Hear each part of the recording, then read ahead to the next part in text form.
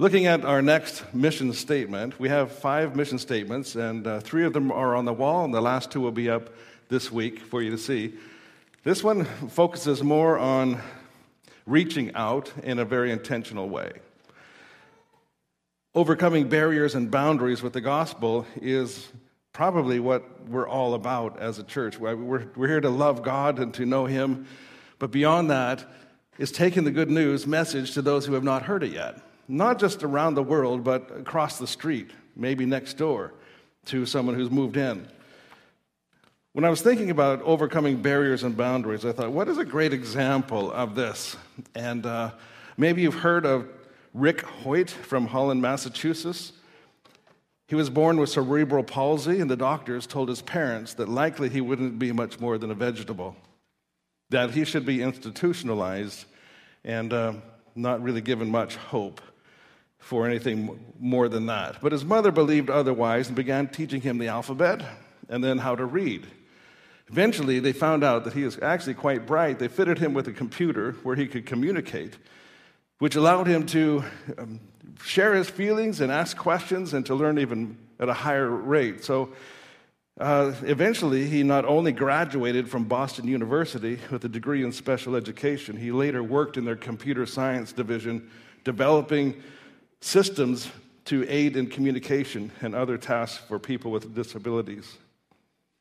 One day, he heard that a friend of his was damaged, a lacrosse player at the school, became paralyzed, and so there was a fundraiser, and Rick asked his dad, can we run in the race for fundraising? And his dad wasn't a runner, wasn't terribly interested, but his son wanted to do something, so they did. In 1977, he wanted to prove that his life went on no matter what your disability is. So his father said, hey, we'll run the race. And after the race, his son Rick said, Dad, when I'm running, it feels like I'm not handicapped.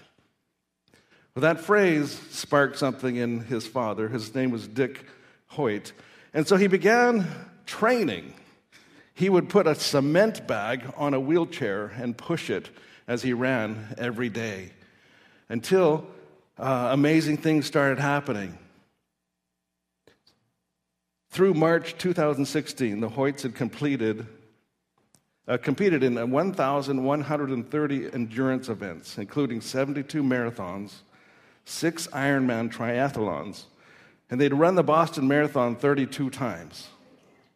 For the swim portion of the triathlon, Dick used a rope attached to his body to pull Rick in a boat that he was sitting in. For the cycle portion, Rick rode on front of a specially designed tandem bike. For the run portion, Dick pushed Rick in his wheelchair.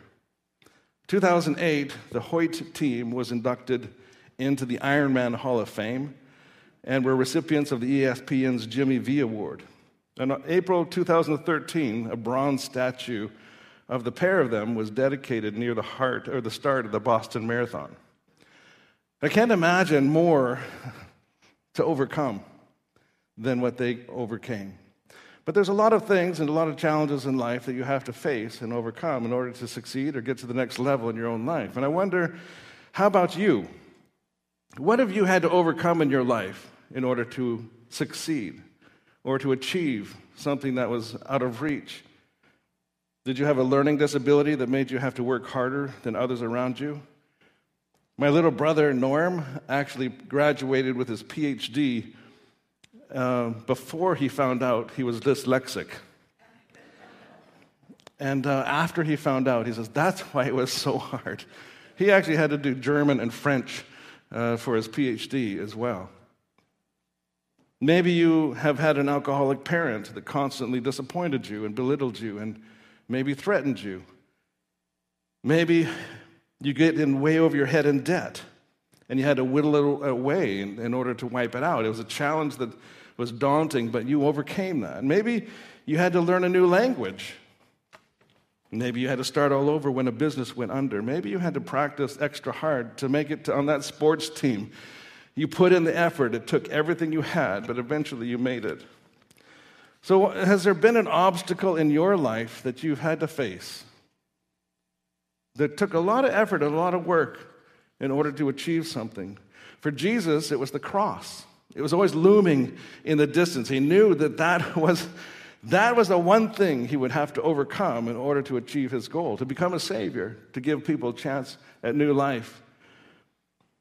And fortunately, I've learned over the years, churches can inadvertently put obstacles in front of people who want to come to Jesus. I remember as a youth pastor in Winnipeg, I had a youth event one evening, and the church organist was there practicing, and a kid from across the tracks was there for the first time in church. And when he came into the church, heard the organ, he says, "Is there a hockey game going on here?" The only place he'd ever heard an organ. Well, we also, use churchy language. We tell people to turn in their hymnal to hymn number 355. What's a hymnal?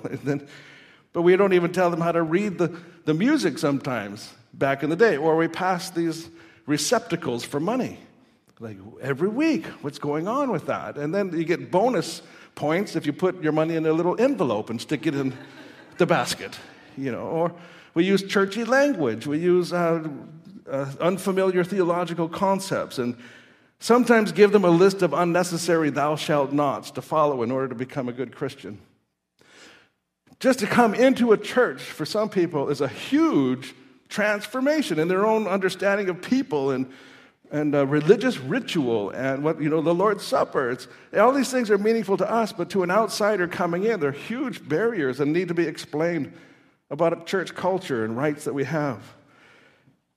And the fourth mission statement reads, to seek and serve Christ by overcoming barriers and boundaries with the gospel.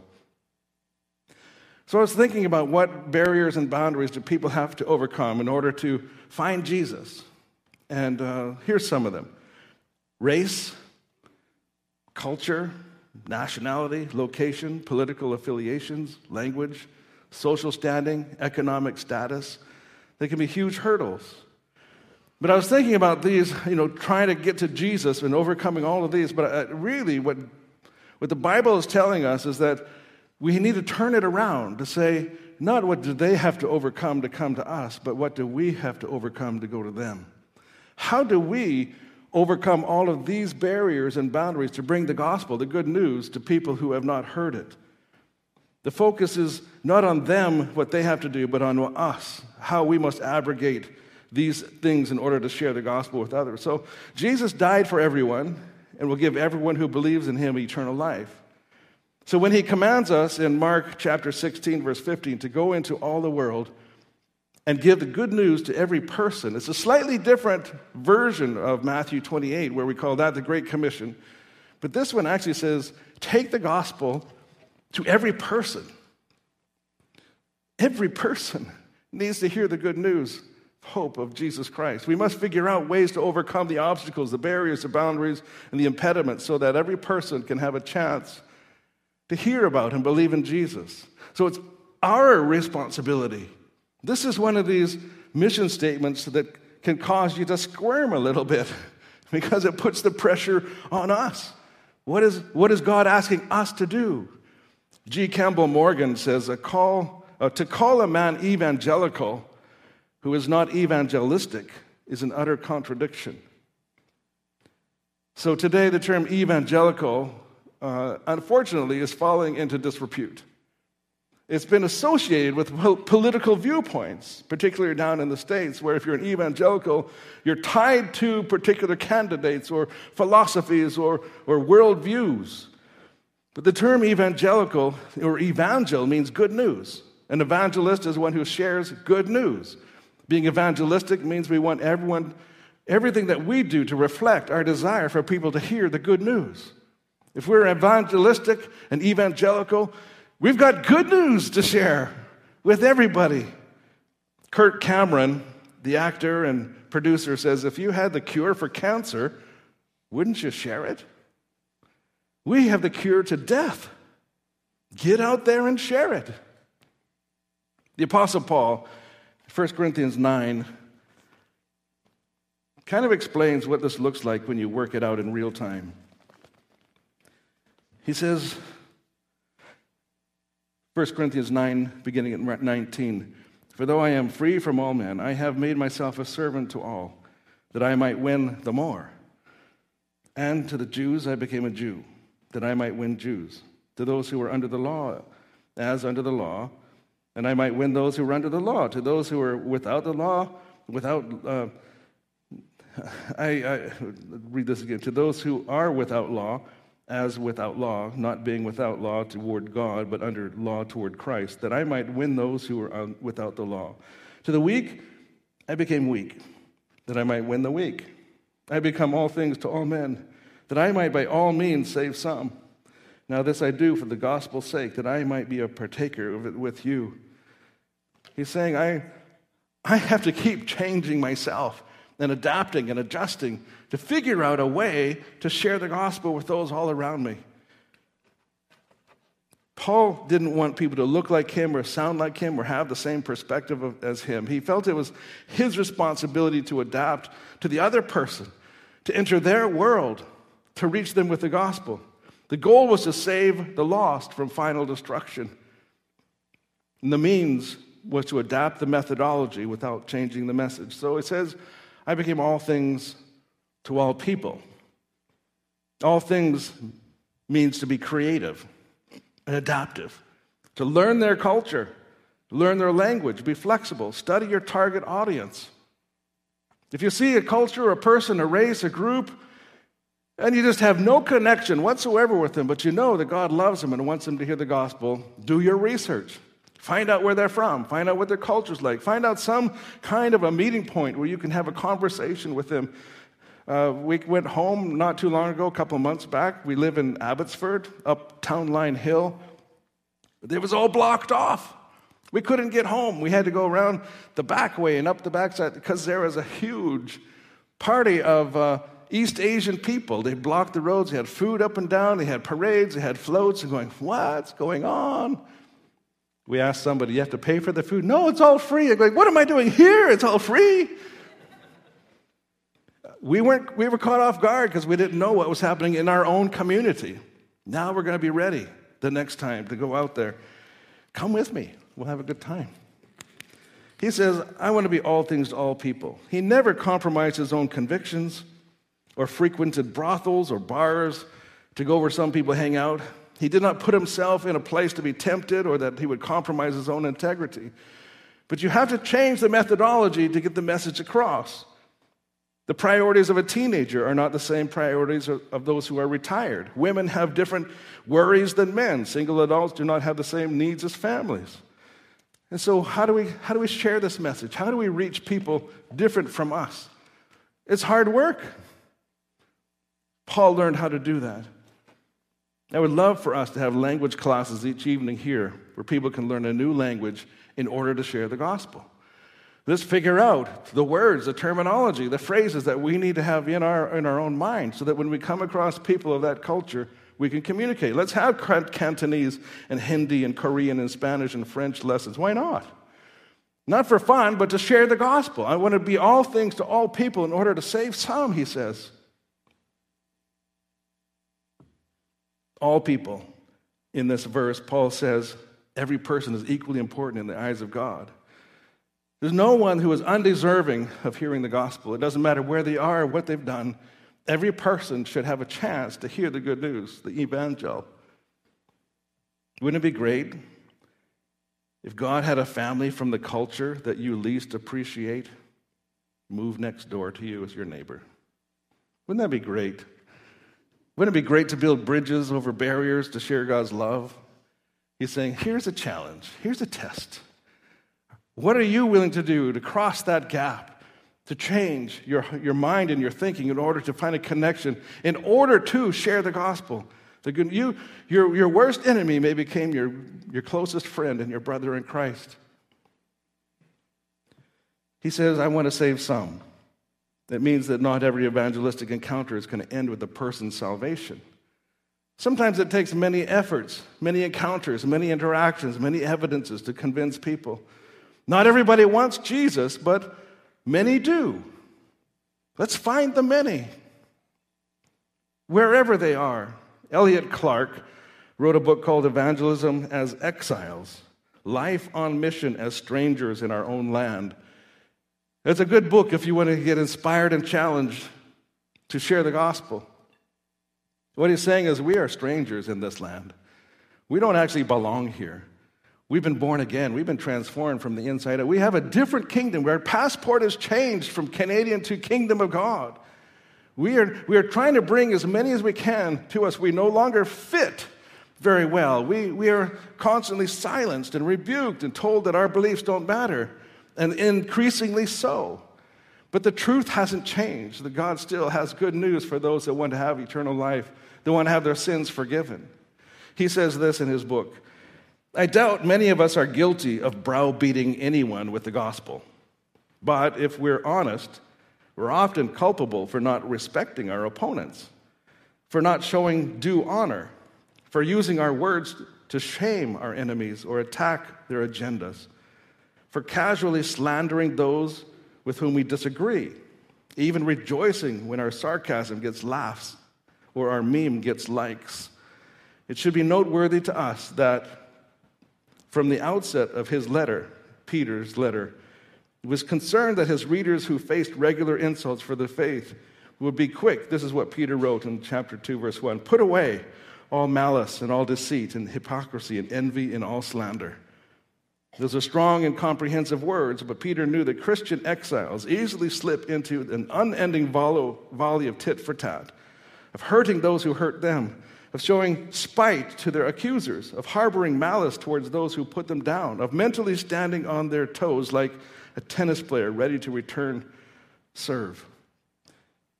We can't act like the world while we live in the world. We are of a different kingdom. We have a different purpose. We are trying to become all things to all people in order to save some. We can't act like the world acts in order to save others. We have to act like Christ would act, in love and respect and honor of those around us. So what barriers or boundaries are there to overcome? Deuteronomy 32 says, I will proclaim the name of the Lord. I will ascribe greatness to our God. How do we do that? With people who don't want to hear us, with people who don't look like us, with people who are even opposed to us philosophically.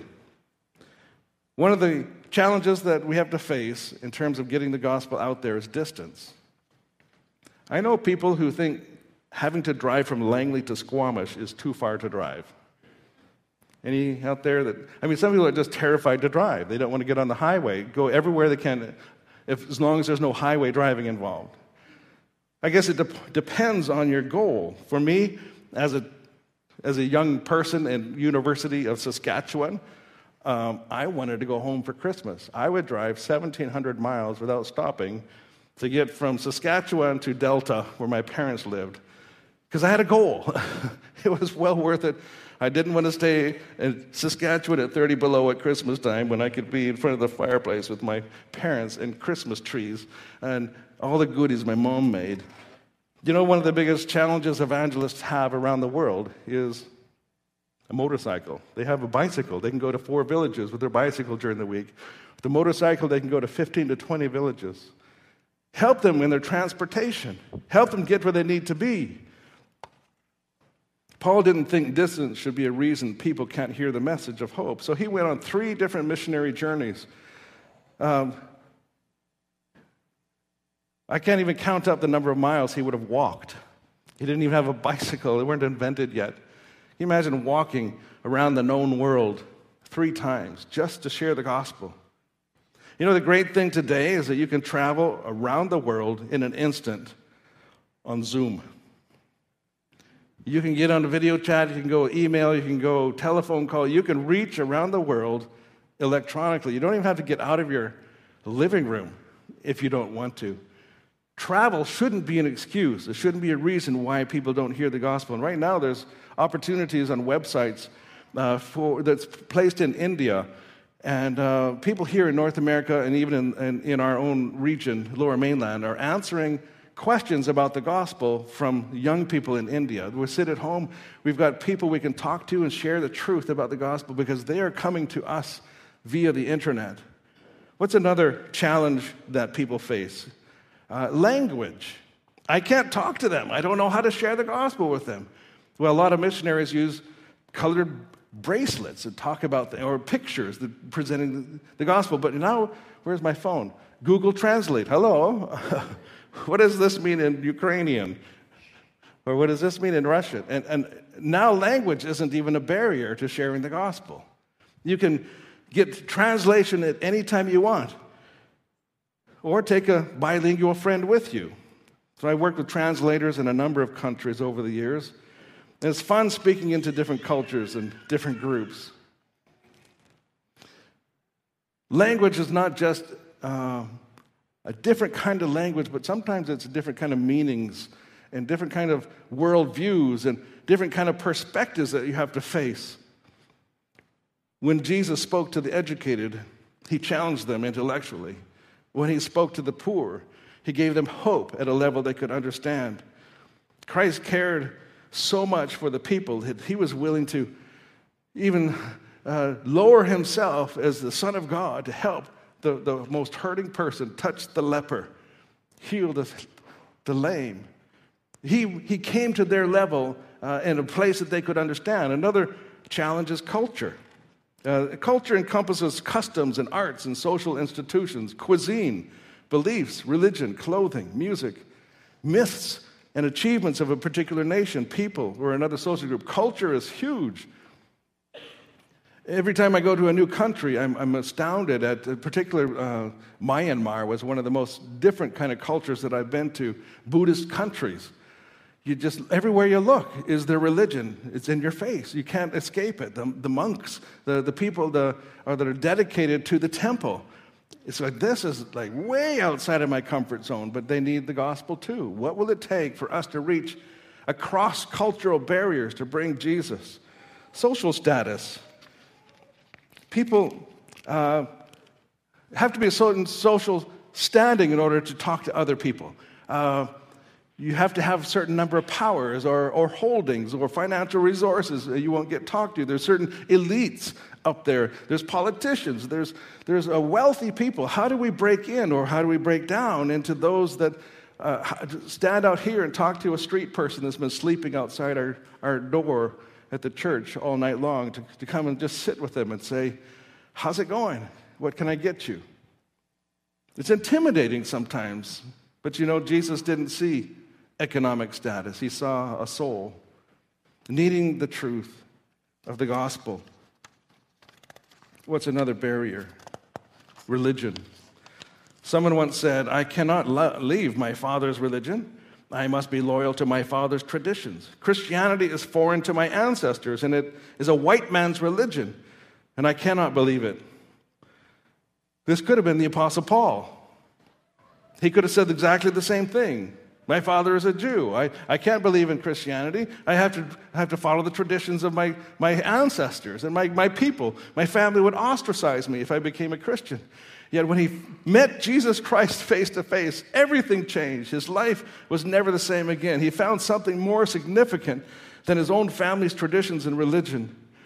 Listen to the extent to which Paul went to share the gospel. Here's the cost that he paid to become all things to all people. It comes out of 1 Corinthians 11, starting at verse 23. It says, I've worked harder, been put in prison more often, been whipped times without number, and I faced death again and again. 5 different times the Jewish leaders gave me 39 lashes. 3 times I was beaten with rods. Once I was stoned. 3 times I was shipwrecked. Once I spent a whole night and day adrift at the sea.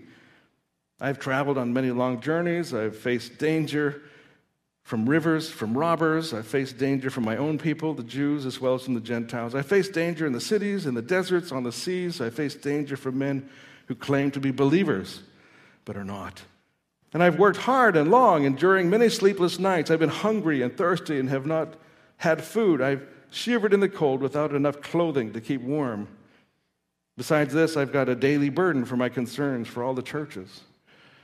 When I read that and things that Paul had to give up, and it cost him to share the gospel, I look at myself and I wonder, the worst thing that I have to give up is a possibility of being rejected by someone who doesn't want to know the gospel. I mean, just saying, I'll pray for you. And they're going, don't pray for me. There is no God. Going, oh, ooh, that really hurt. Ooh, stung. Ooh. That's not being whipped or thrown in prison or living at sea because I was shipwrecked trying to get to share the gospel with another culture. I haven't gone without food or clothing, or I haven't been beaten with rods or thrown rocks at my head. Like Paul He's saying, guys, the gospel can cost. The gospel can hurt us. But what's the cost if we don't share the gospel? The gospel will reach across all barriers and boundaries and bring every person back to their spiritual center. The gospel is designed to cross into culture, across religions, to bring people back to fill that empty void in people's hearts that only God can fill through Jesus Christ. They're looking for satisfaction. They're looking for filling. They're looking for the answers in life, and it's only found in Jesus. And we have the answer. We have the truth. Billy Graham said, "I've walked down jungle trails in Africa where I met fellow Christians. Immediately, we were brothers, even though we were separated by language, race, and culture." There's a spiritual gathering that the Holy Spirit does with His people, and it testifies that we are one in Christ. So the gospel is far more than just how to be saved. It's not contained in 4 spiritual laws written on a brochure or a gospel tract. The gospel is a way of life. We were living out the gospel every day. We go to work, we're at the grocery store, we're in the community. We live out what we believe. We live out the truth.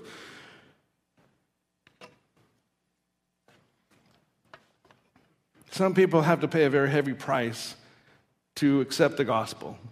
I do know personally of people that were kicked out of their families because they became Christian. They were told never to come home again. They're ostracized from their family. All the grandkids get Christmas presents except for theirs because the family don't agree with Christianity. There's a price to pay for accepting the gospel. There's a price to pay for sharing the gospel.